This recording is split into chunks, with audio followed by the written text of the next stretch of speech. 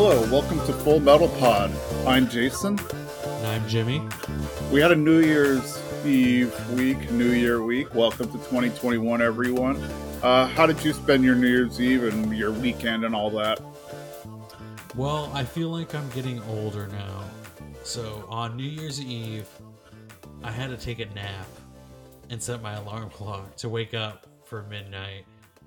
And I don't know if it's just like because I'm not spending New Year's Eve with friends or like a lot of family and the energy keeps you awake, but I was just super sleepy. So I took a nap and then I woke up 10 minutes before midnight to celebrate the New Year's. So I guess I'm getting older. Yeah, I thought about doing that largely because I didn't sleep well the night before. So I was thinking, okay, I'll just, I'll go to bed and maybe pass out for an hour or two, and then I'll wake up and do what it is that I need to do and all that fun stuff. But that never wound up happening. But I still managed to stay up until midnight and about 1 o'clock or so. We did a virtual New Year's Eve thing. We basically, a few of us got on Google Meet and we chatted, we ate, we drank, and then we played some online games from what's that popular? Jackbox. There we go. So we did that, and yeah, it was pretty fun. Nice. I was gonna start a movie like around 10 o'clock, but then I couldn't figure out what was the right movie that I wanted to usher in the new year with. I feel like there's a lot of pressure on a movie. Yeah, there's a list that exists out there that tells you, like, where there's a key point in the movie or something. It'll tell you where to start playing what time to start playing the movie for that midnight to have that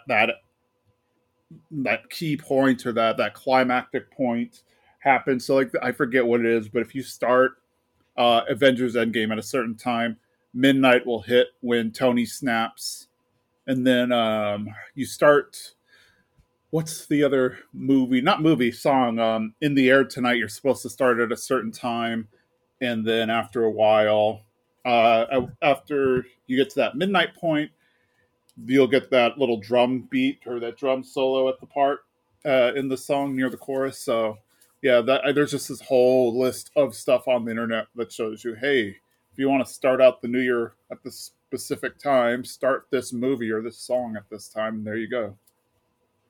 Nice. I'll have to remember to check that out in a year. Yeah, we were thinking about doing that. Like, we were thinking about doing the Endgame one, but we just wound up not doing it, and we almost completely missed it too because I guess we could have watched like something on repeat or something like that, but there weren't a lot of places airing the countdown this year. Like even in San Francisco, we didn't have the fireworks show or anything. I think the news stations were airing like from 2015 or something. So Were there any fireworks in your neighborhood? Like, I don't know if they're allowed over there. oh no, there were definitely fireworks, and my dog was freaking out the whole time. But yeah, there was definitely fireworks, like unofficial fireworks, just the ones that the city usually plans were all canceled. Yeah, it was like the same over here. The fireworks started around 8 o'clock, then they died down, and then at like midnight, it sounded like the world was ending. I feel like people were just so excited that 2020 was over. Yeah, well, that I remember in Fourth of July this year around that time, like the week or two leading up, you just randomly heard fireworks. A lot of like not just here. I heard it was all over the country. People were shooting off fireworks like 2 weeks before Fourth of July, and a lot of people were theorizing what was causing that. And apparently, I don't think anybody came with a conclusive reason, but the most popular theory was that hey, people are just bored. They've been at home all day, home for the past few months, have nothing to do, and now they just like, hey, let's just shoot off some fireworks. I've never been the fireworks kind of person. I always feel like the one firework, like if I ever did one, I'd be the person that like, boy, I lost my hand. I've come close to that before a few years ago. I am not a fireworks expert, so I don't know what kind I was playing with, but I think it was called like a mortar round or something like that. You're supposed to like fire them out of a tube and they go up into the sky and explode and stuff. So we were just being idiots, really. There's no other way to put it. We were just being dumb, and we were just lighting them in our hand and then tossing them. But one time, like, I'm just not a really good thrower. So instead of throwing it out, I kind of just threw it to the ground. And everybody just had to dive back into the building before it exploded. That's how I feel like that would be me. Like, I'd be like, did I light it on fire? Do I need to check on it? And then I like don't have my hand anymore. Yeah, I think nobody wants me to fire fireworks because I'm not that careful. And I like, yeah, I'll just leave it to the professionals. I get it. Though I do feel like my wonderment of fireworks has died down a little bit since as I grow older. It just doesn't. I don't see that many fireworks shows that amaze me, but maybe I've seen too many as a child. I think once you've seen a lot of them, it does kind of lose its interest because really, like I've seen fireworks shows all over well, yeah, a lot of different places in the country. I've seen them in different parts of the world and stuff. And really, like if you've seen one, you've seen about 90, maybe 95% of them. Um, and yeah, I mean that's just kind of the thought. So it's like I don't know why I'm bothering because every time I've gone and saw fireworks, I was like, yeah, this was kind of nice in the moment, but it's not like I saw anything that I haven't seen before. Like every once in a while, you'll get one where they shoot off some fireworks that are like pretty unique, like they spell a word or come out as the American flag or something crazy like that. But generally speaking, you see the same kind of fireworks all the time. You're just looking at it over a different venue. Yeah, I'm sure if I go somewhere, maybe like Disney World. I've never been to Disney World, so maybe if I watch Disney World fireworks, it might do something. But for right now, the average at home fireworks, it's just like okay, let's light in the sky. And then I'm always watching it. For me, I'm always watching it over a body of water too. So like when I was living in Austin, you watched it shooting off over like the town lake is where I'd usually watch it. And then here in the Bay Area, I would go and watch it over the San Francisco Bay. I watched it over the Pacific Ocean, not, yeah, the Pacific Ocean when I was in Australia, et cetera, et cetera. And I guess it's just one of those things that when you're looking at it over water in the dark, it all looks pretty much the same. But yeah, I think if I was like at Disneyland or Disney World or something, I'd probably do more. I'd be more into it. I also feel like as a dog owner, when I hear fireworks or when I see fireworks, I'm like, oh, someone's dog is freaking out because my dog will freak out at hearing fireworks. So I guess I always have that in my mind when I hear them or see them.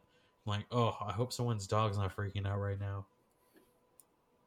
Yeah, yeah. This is the second dog that I've had. And my old dog, she wasn't a fan of fireworks, but if she was inside, she was all right for the most part. New dog Winry, she just like lost her mind when the fireworks were going off. She was clearly just distressed and terrified, and I felt like so bad for her. And then we had to take her potty, and people were still, shooting off fireworks, so she was really scared then.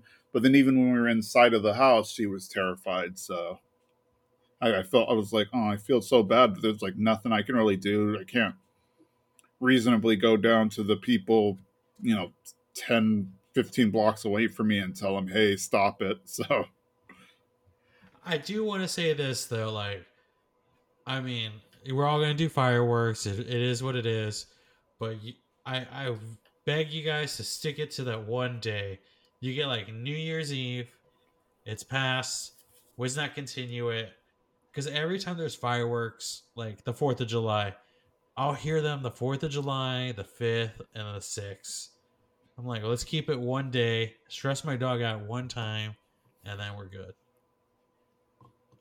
yeah, I agree with that. Let's get it done with for one day. This is the fireworks day, and then after that, yes, you need to go back to regular life and not freak out everybody's dog or anything or wake people up in the middle of the night or whatever.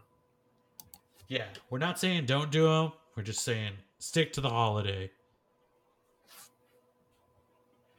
I agree 100%. It would make my life easier, make my dog's life easier, and probably make a lot of people's lives easier uh, who sleep. Because, everybody shoots up, well, everybody sleeps, but everybody tends to shoot off fireworks at nighttime, not in the middle of the day. So, all right.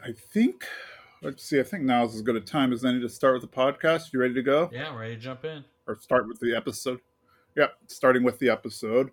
So this is going to be episode 20, and we will wrap up season 3 here, which is good. That just means 2 more seasons, 26 more episodes of the actual show, which translates to about 13 more episodes of the podcast. So, yay.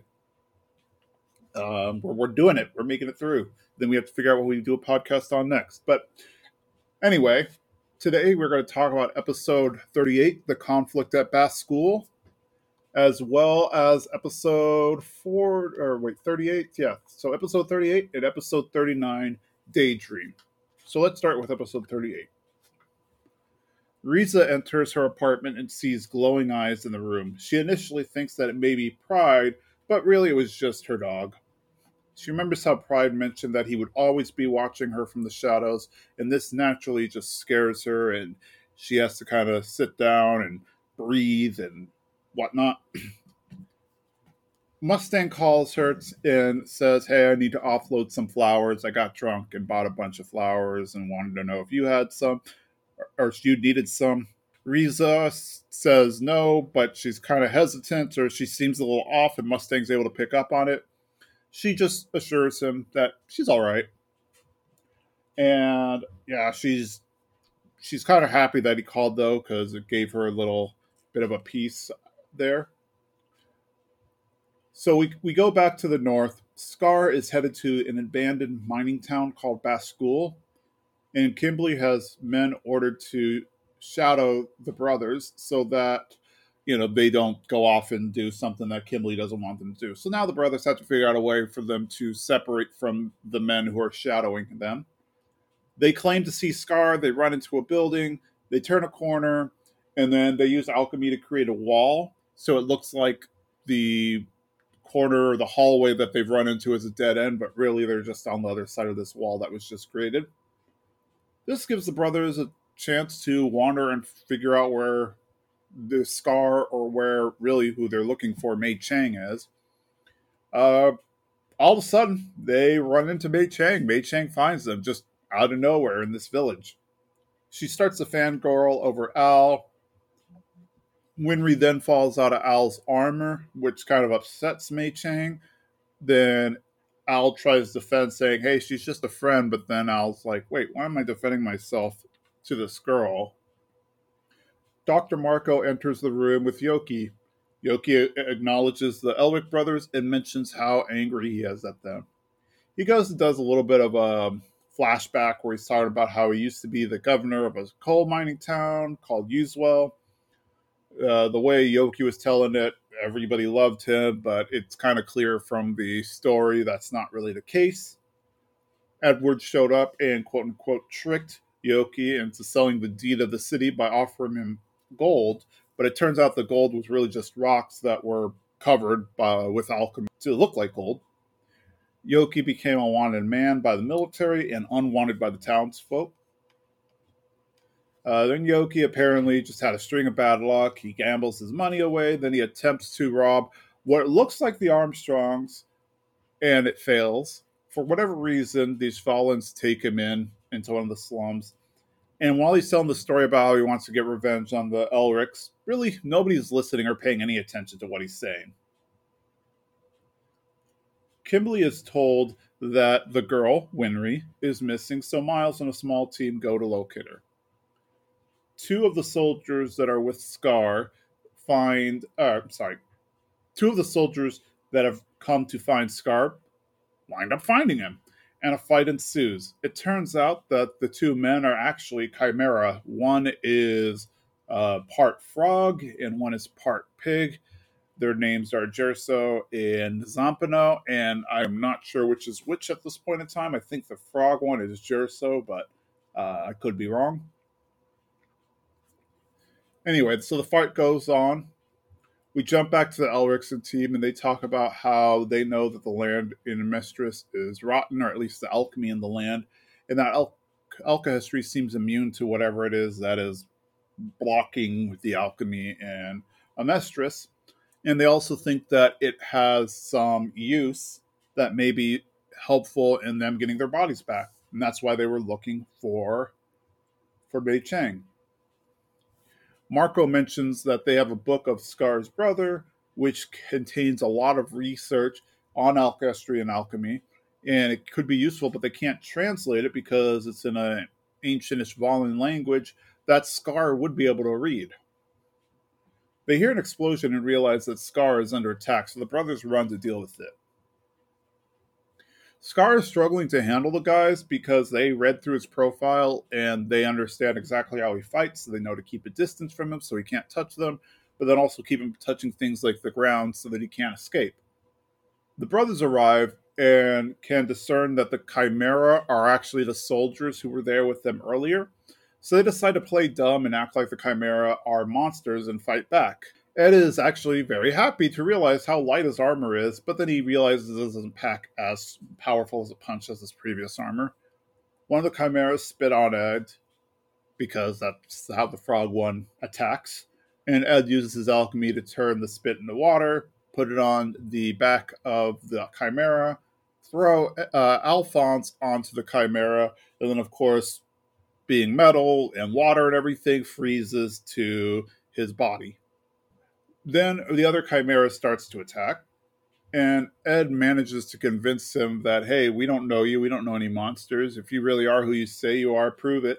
So the Chimera tries to revert back to his normal form, and while he's doing that, he's distracted, and Ed hits him on the head, knocks him out, and then Al puts his Chimera in a sleeper hold and knocking him out. And so the brothers begin to deal with Scar. Scar is doing well actually in the fight. He is about to get the drop on the brothers, but he hears Winry yell, "Don't hurt them," and that distracts Scar long enough for the brothers to capture him. Miles and men appear, where they then restrain the Chimera and prepare to take in Scar. Winry tries to approach Scar, but everyone tries to stop her. She manages to go anyway, and she wants to talk to him. She asks why he killed her parents. Scar says that there was nothing he could say that wouldn't sound like an excuse. The fact still remains that he did indeed kill them. Wait outside to see an explosion. One of the soldiers mentions that the location was where Miles was last seen. Kimberly looks on sternly. We jump back to Briggs and we see the men in the tunnel, and they're about to head back, or they've made it back to where the little doorway is. But they mention that they've missed that 24-hour mark. They knock on the door, and lo and behold, the soldiers open it. Buccaneer is annoyed as he ordered them to seal it if they didn't return in 24 hours. A soldier shows him a watch and says, hey, it hasn't been 24 hours yet. As they look on the watch, they realize it's a broken watch. The soldier mentions that Armstrong gave him the watch after the team left. Buccaneer goes to the top of Briggs to meet Armstrong. She mentions how she likes the simple black and white, but then, of course, Buccaneer mentions, well, hey, if you look up, you can see some blue. Buccaneer thanks Armstrong for showing mercy, but Armstrong, of course, plays dumb and says, I have no idea what you're talking about. At this point, we see Central Command troops arrive saying that they need to speak to Armstrong about something, and that ends our episode. So what were your initial thoughts here? I love the watch scene that General Armstrong gives him the watch, but it's broken. That way they won't seal up the entrance, because who knows when 24 hours have passed. That was probably... It was a really great moment because we're getting to see more of a tender side to Armstrong. I agree. We rarely see any kind of tenderness coming from her. She does kind of have that reputation of being just stern and I wouldn't say heartless, but definitely just not a super friendly person.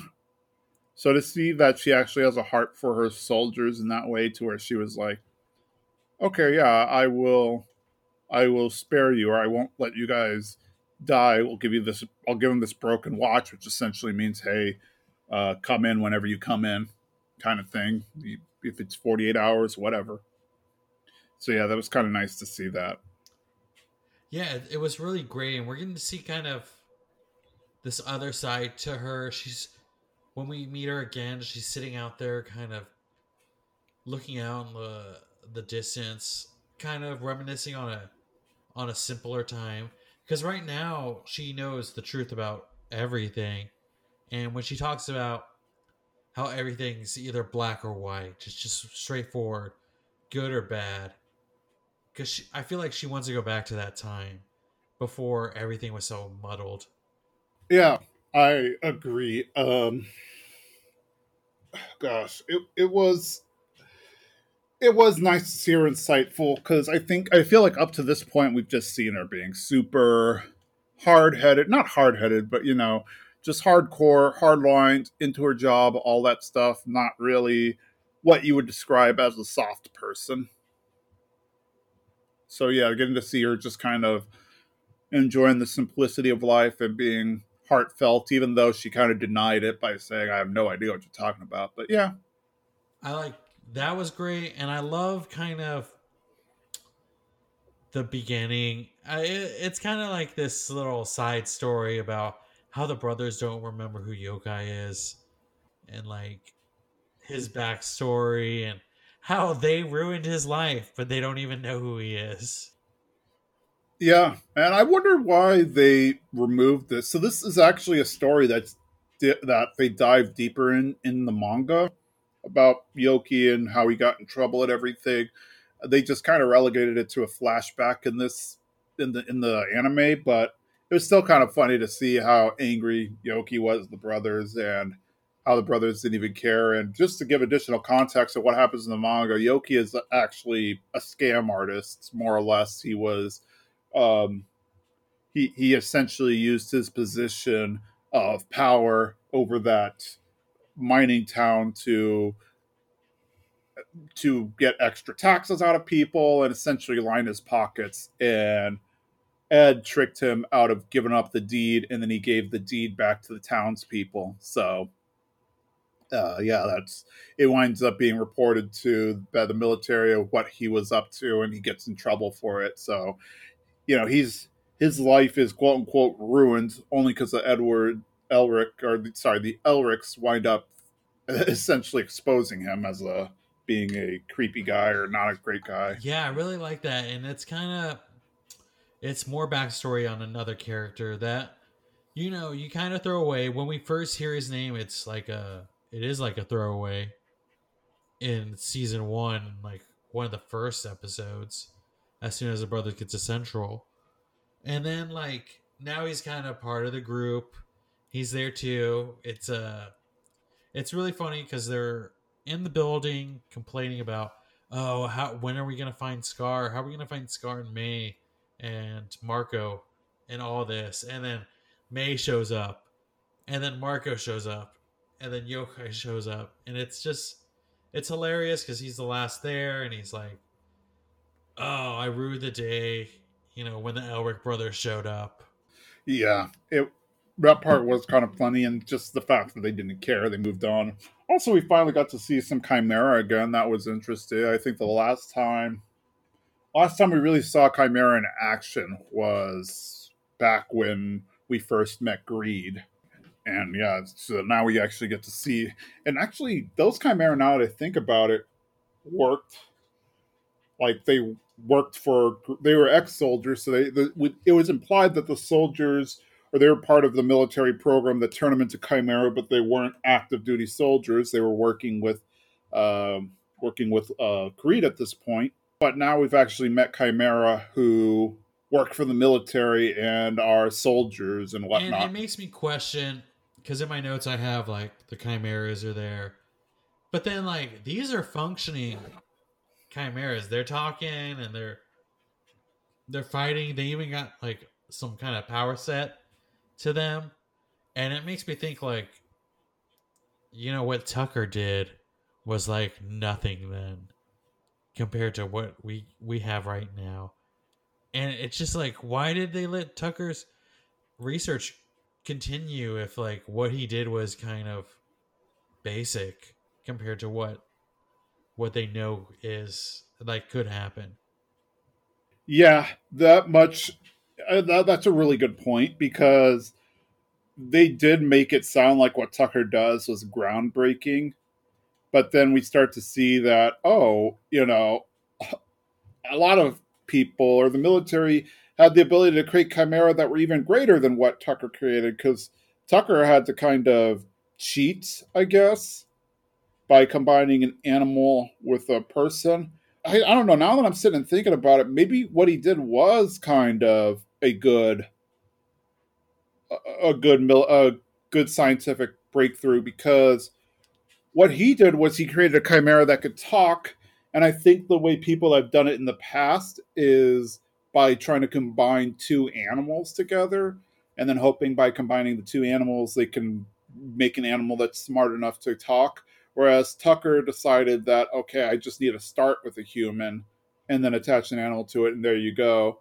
So I think maybe like his first bit of research laid the groundwork for other scientists to kind of perfect it and say, well, while he tries to figure out how to make a natural talking chimera, we're just going to continue combining humans with Yeah, animals.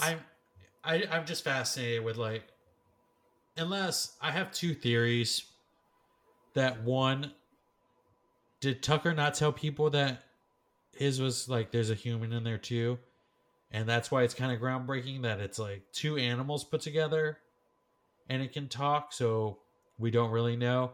Or the other theory is like only the top tier, if you're a Bradley level and on this conspiracy know of these chimeras that can function.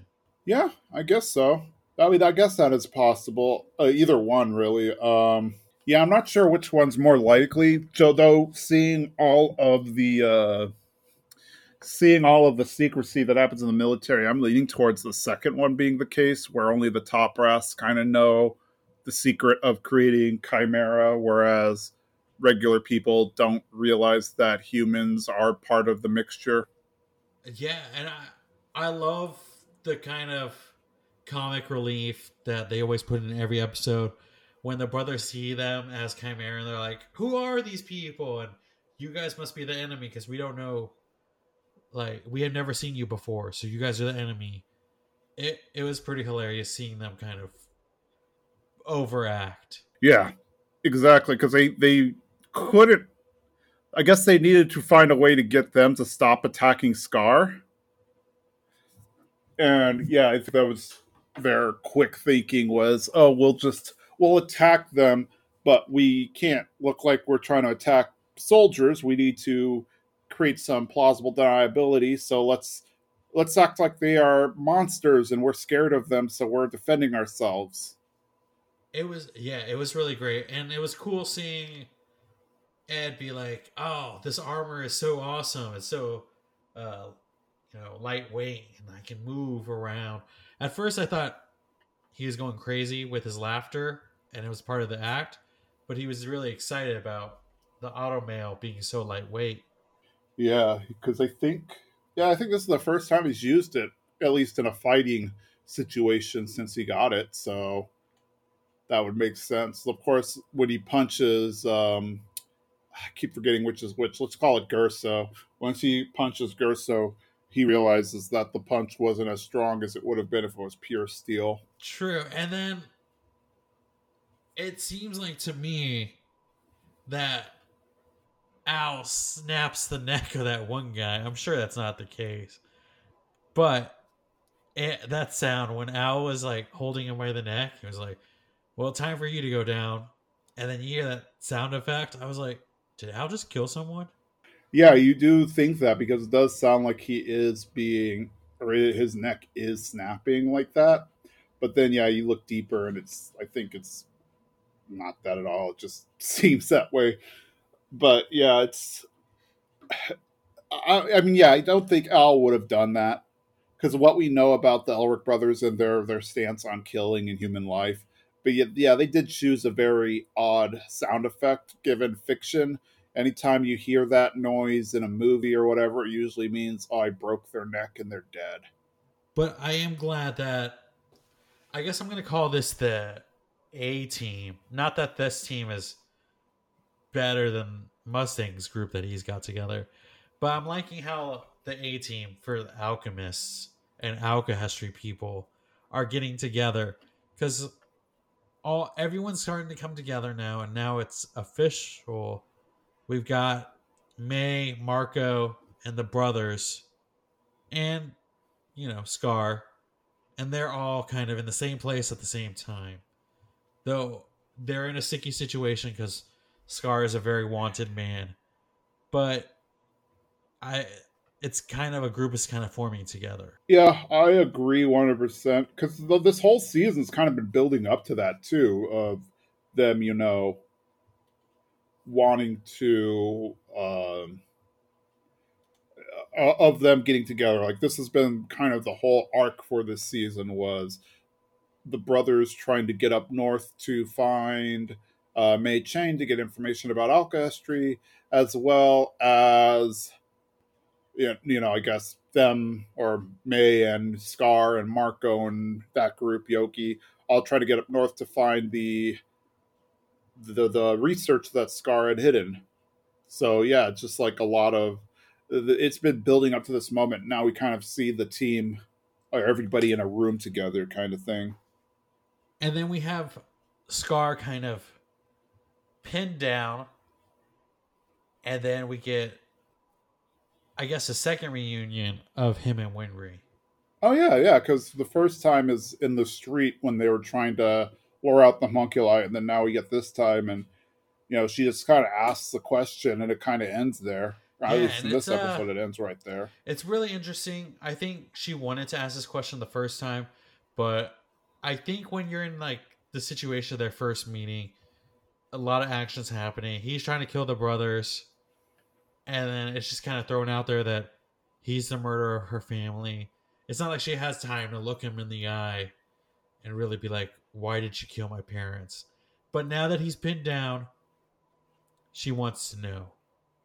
And that kind of is where we wrap up this episode. Also, we have what before we jump to the next one, want to bring up the fact that the soldiers from Central have now shown up in Briggs, which spells trouble for Briggs because one of the big things that had happened was that Armstrong killed the general. So I guess we're going to figure out what happens to her soon, or what happens to the soldiers soon. We also know that there's that whole thing of them having to carve a crest of blood there, so who knows what's going to happen next.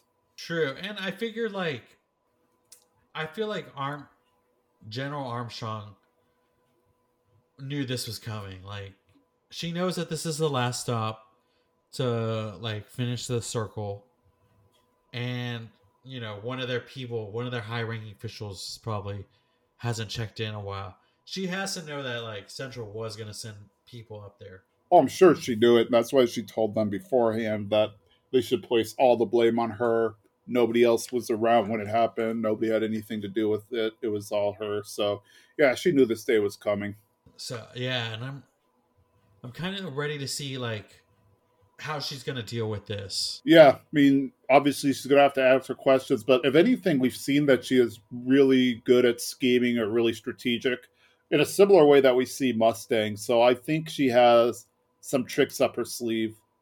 It's just a matter of what those tricks are. Well, I'm sure she's going to be able to talk her way out of it.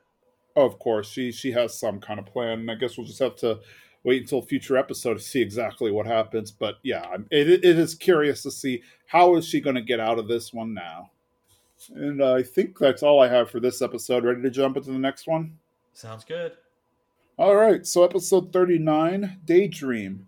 So we pick up where we left off. That building, there was an explosion, and Kimberly and team show up. The brothers run out of the building, and we see at the top of the building is Scar holding Winry hostage. Scar mocks Kimberly as they are now in kind of a reverse position of when they first met. This time, Scar is standing on a building while Kimberly is on the ground. Ed is losing it over Winry being captured. Kimberly says he'll handle it, but Ed stops him as he knows he will just use his explosive alchemy and risk harming Winry. The soldiers fall back, and Scar escapes. As Miles and the brothers are walking back, Miles compliments Ed on his performance. Ed said it wasn't a performance, he was mad that he had to participate in a charade. We're taken a little bit back in time to when Winry asks Scar that question. Scar says ultimately that he understands that she would pass judgment on him and she is in a right to do so. Winry bandages Scar's arm, thinking that this is what her parents would have wanted. After all, her parents saved his life, so there must have been a reason. Scar thinks, okay, this must mean you forgive me, but she says, oh, I don't forgive you for being a murderer. And then Ed mentions that even though Winry might be in a better position, Ed isn't, and he wants to beat him bloody and drag him to the Rockbell's grave. Miles and Scar have a conversation where Miles reveals that he is part Ishvalan. Scar asks Miles why he's part of the Amestrian army. Miles says that he wants to change how Ishvalans are viewed from the inside.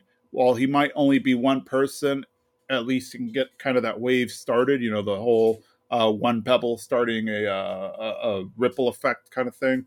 And he mentions that it was actually an Amestrian who set him on this path.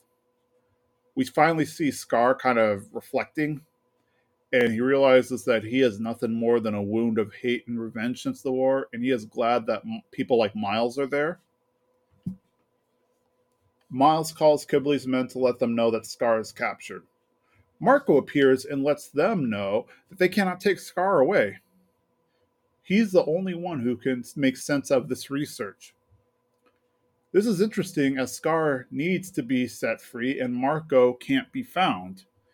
So Miles is trying to figure out what he can do with the situation. They decide that they should find a way to get Scar to Briggs without letting the soldiers know so that they can watch him, or the Briggs soldiers can watch him. Obviously, the Central soldiers aren't going to be as forgiving. Ed, of course, does not want to let Scar go because of his hatred and anger towards Scar.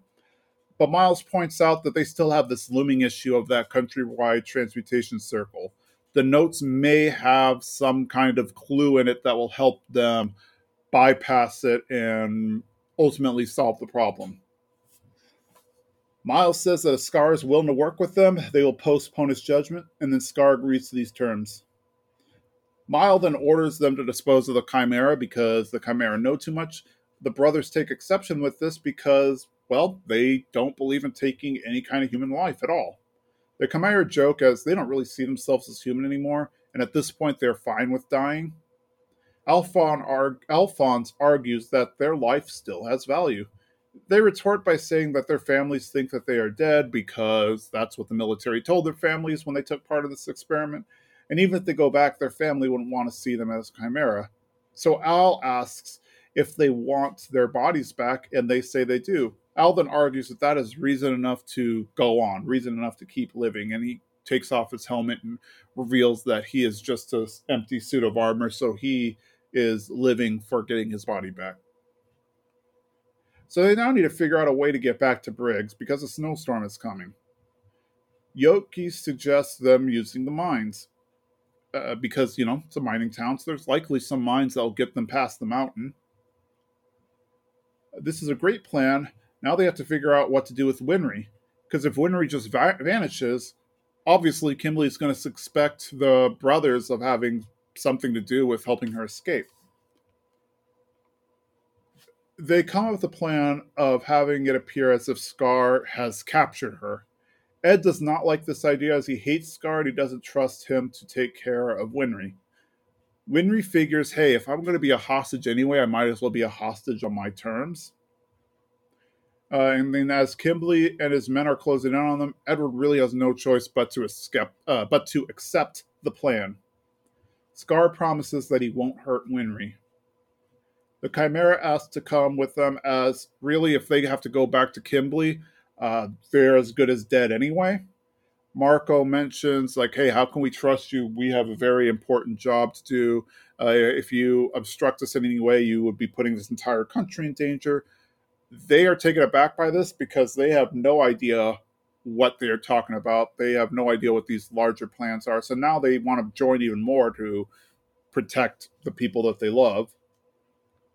We jump back to the beginning of the episode where there's a standoff and Scar escapes.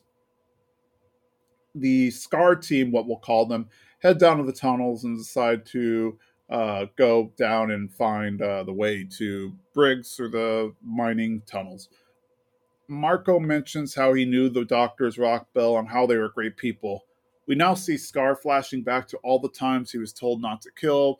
It was justified to be angry, but killing was wrong. And I think this is like the start of a change in heart for Scar.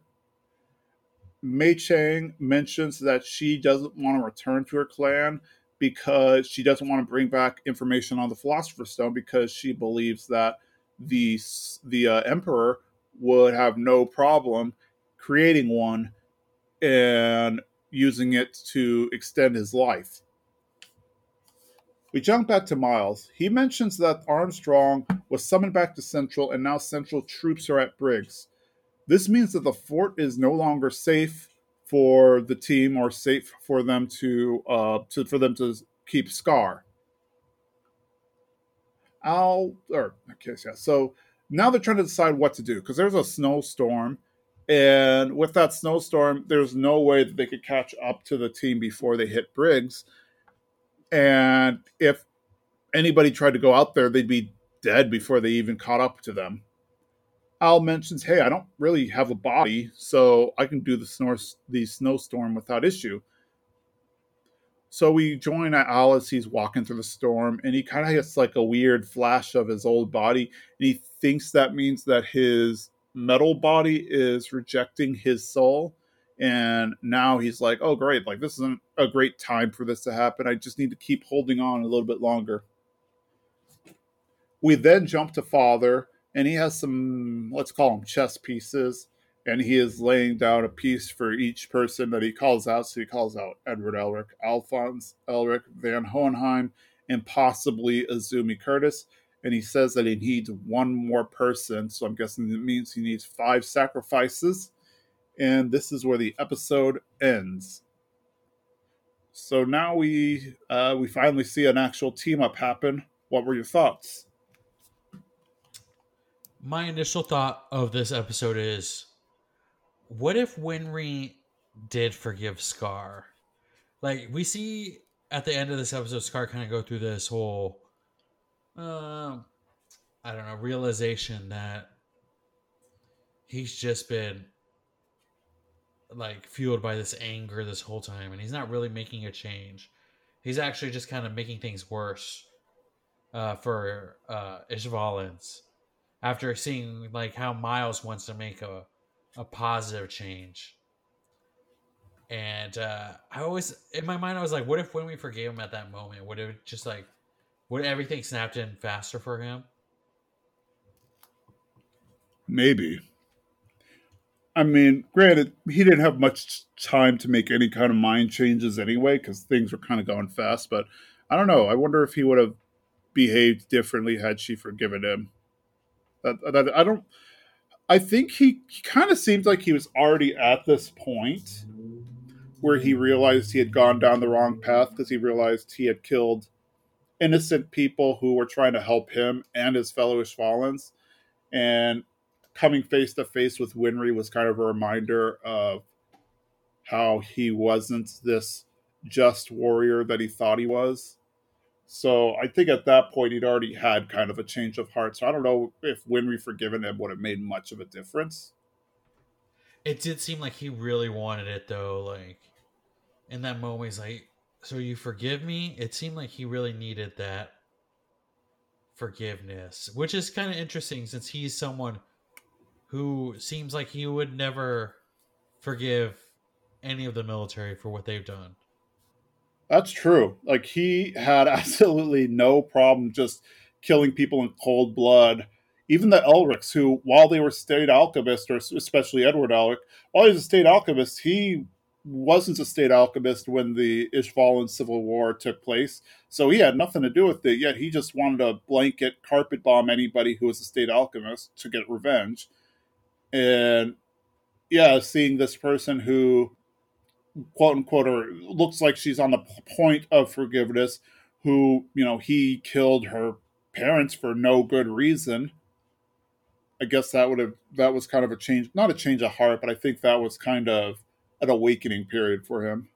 Yeah, and I feel like Winry can forgive him, but everything's so fresh now. Her parents have been dead for quite some time, but I feel like the wounds are just reopened. Like finding all this out, finding the killer of her parents, it's just all fresh for her. I do think Winry is a person who sees the better in people, so she could forgive him. I just don't think this is the moment. Gotcha. She might at some point, and I kind of get where she's coming from. And she didn't even mention like her parents. She mentioned she can't forgive a wanton murderer. It makes me wonder if she's like just not. I wouldn't say past because it makes it sound like she forgot about her parents, but if she's gotten to the point where, while she is mad about her losing her parents, at the same time she also knows that Scar has been killing a lot of other people too, and I think that is what was really getting to her. I like we're seeing this kind of stronger side of Winry. She's not too weak. She even is the one who comes up with this plan where she goes with Scar, or she lets herself be a fake hostage of Scar.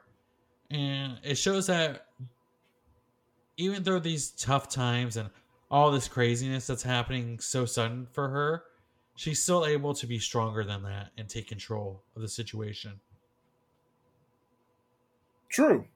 She definitely shows emotional maturity and how strong she is, because even at this point, Edward is still very much a hothead about this. Alphonse to some extent too, but we clearly see Edward is more mad about it all, because this was, he seems, what's the word I'm looking for? He brings up the Rock Bells over and over again. So, clearly he seems more mad at Winry being hurt than Winry being hurt, or Winry's mad at Winry being hurt. Uh, I don't think she's trying to move on, so to speak.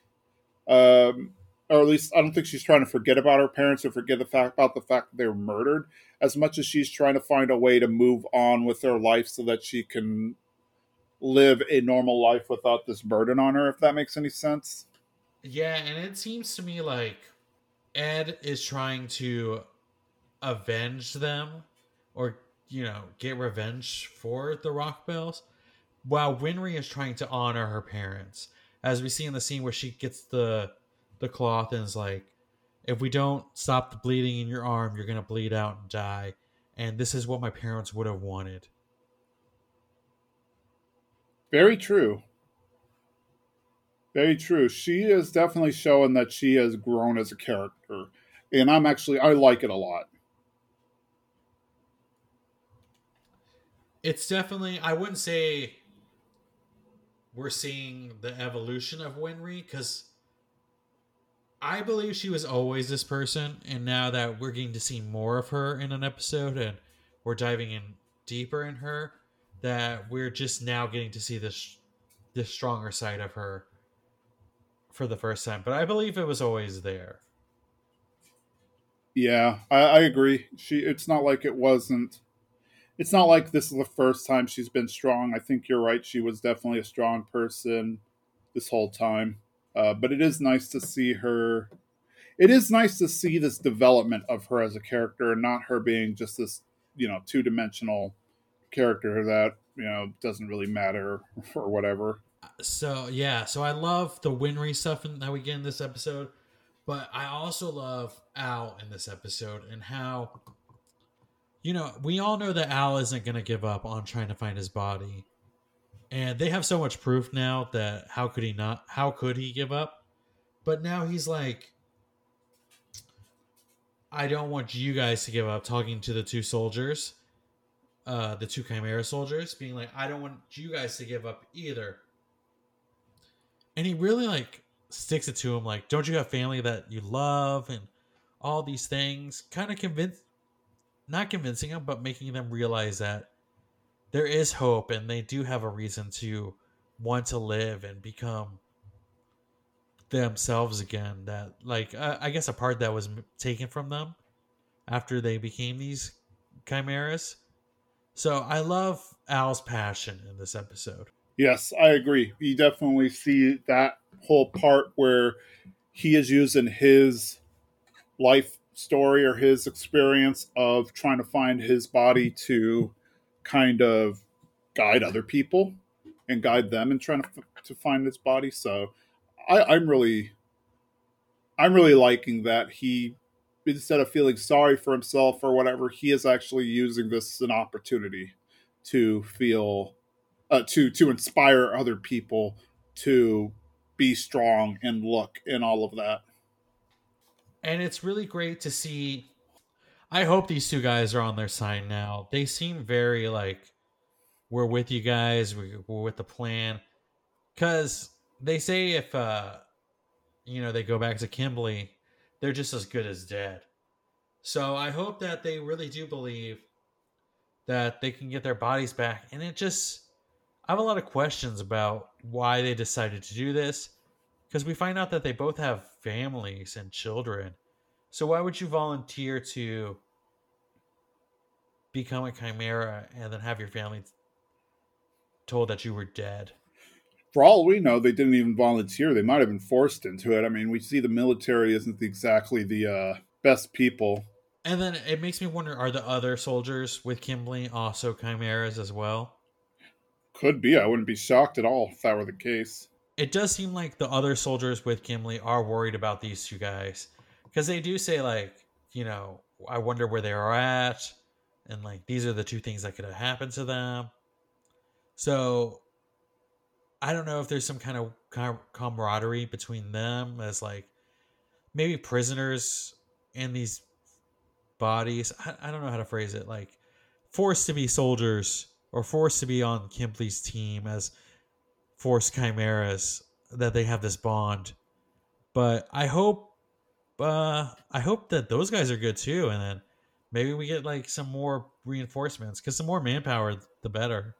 I agree. They need as many as they can get because, I mean, we know who they're going up against. They're going up the entire central military, and then of course they're going up against Chimera and not well, yeah, I guess Chimera too, but homunculi and all that. So they're going to need as many people as possible. And I love Yokai getting his moment to shine. Like, he's like, this is a mining town. There's got to be tunnels underneath the ground. And from the last episode, it seemed like he was a pretty bad. I don't know what they're called. Like, it's not a manager of a mine. Is that foreman or He was the governor of a mining city. whatever he was? But he like had control of the Yeah, mine, right? And from the flashback, it made it seem like he was just kind of this. He didn't know what he was doing, and he was kind of really doing it for the money.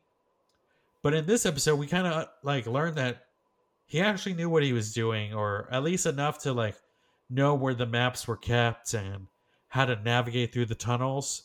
So I like how he's more useful than he led on I to be. agree.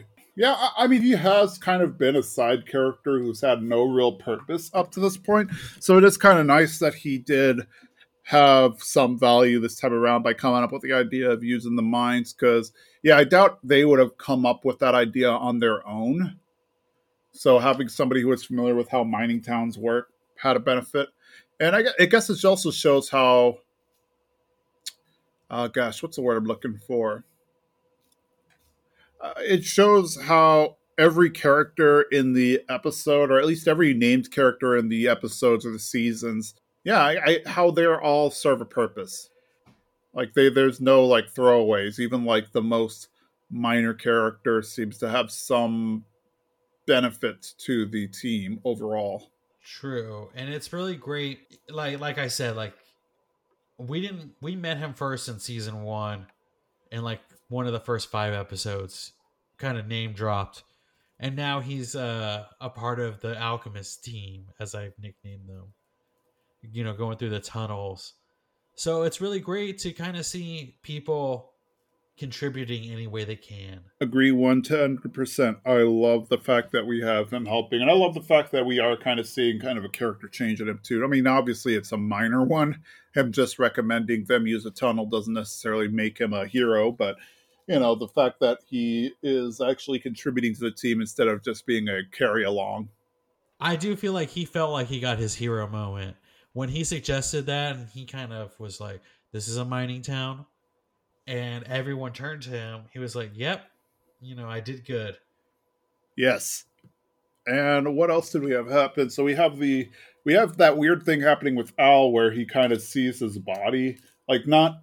I guess it's like it's weird saying sees his body because you kind of get this idea of it being like Empire Strike Back on Hoth, while Luke sees Obi-Wan's ghost in the snow or whatnot. Where it really wasn't that kind of situation. It was more like the flashes he had were in his mind, but still it was kind of like, what's going on? Is he like, he's not dying, or at least I don't think he's dying, because he can't die, at least not in the way that we normally think of people dying, because he doesn't have a body, so he's clearly not dying from hypothermia or whatnot, but he does kind of have a borderline near death experience. I do. Well, at first I thought I missed something because I'm watching the episode and then I see like the flash to his body, and I'm like, did they go through like the portal again, or did I miss something? But I do think it's maybe the stress. Like a lot's happening right now, and everything's kind of maybe the stress is getting to him, and kind of trekking through the snow. I do think like there's that thing where it's mental. Some of it, like you see the snow hitting you, and you see the wind blowing, and maybe a part of it's mental that like it's getting to him. But it is interesting that he's like seeing these flashes. Yeah, I'm curious what it is. Like, he's saying it's because his body is rejecting his soul. That very well may be the case, but it just seems weird that it's happening right now, while he is in the snow area. So I don't know. I don't know if his body's rejecting the armor. I know we like this is brought up with Barry the Butcher, but Barry the Butcher was in his body, like in that armor, longer than Al's been in his, I believe. I Yeah, he might. I don't know if they ever actually say, but yeah, he very well may have been, because we know that he was put in that body at some point in time, and he was supposed to guard the fifth laboratory. But yeah, we have no. I don't know. I'd have to check my notes or so. I don't know how long he's been in there, but yeah, I would imagine that he would be able to be in there longer. And as far as we know, Barry the Chopper was just fine. It was up until his armor got destroyed that he finally, quote unquote, died. I do think again that this is a mental thing, and that the seed has been planted in Al's mind, and it just keeps growing and growing. And if Ed told Al what his body looked like, I feel like you would feel that there's a rush as well, because we've seen what Al's body looks like, and it's like very deprived in nutrients. So I feel like Al feels this rush, and maybe that's what's spurring this on even more. Exactly. Yeah, I don't know. Maybe that. I guess that makes as much sense as anything. I do wonder what's going to happen. Is Al going to make it in time? Because we find out that like Armstrong has been sent to Central, and now Briggs is under Central's Yeah, control. hopefully he does that, or hopefully something happens to kind of, I don't know, distract Central, or divert the people, or something's got to happen, because I would hate to see them have to figure out how to fight against all of the soldiers and hide the fact that they have Winry and Scar and Marco and everything. So It does seem like we're. I don't know. I don't want to say we're coming to a point because I say that every episode, but it does seem like we're coming to a point. nice. I do think that's happening. Like, now we're starting to see.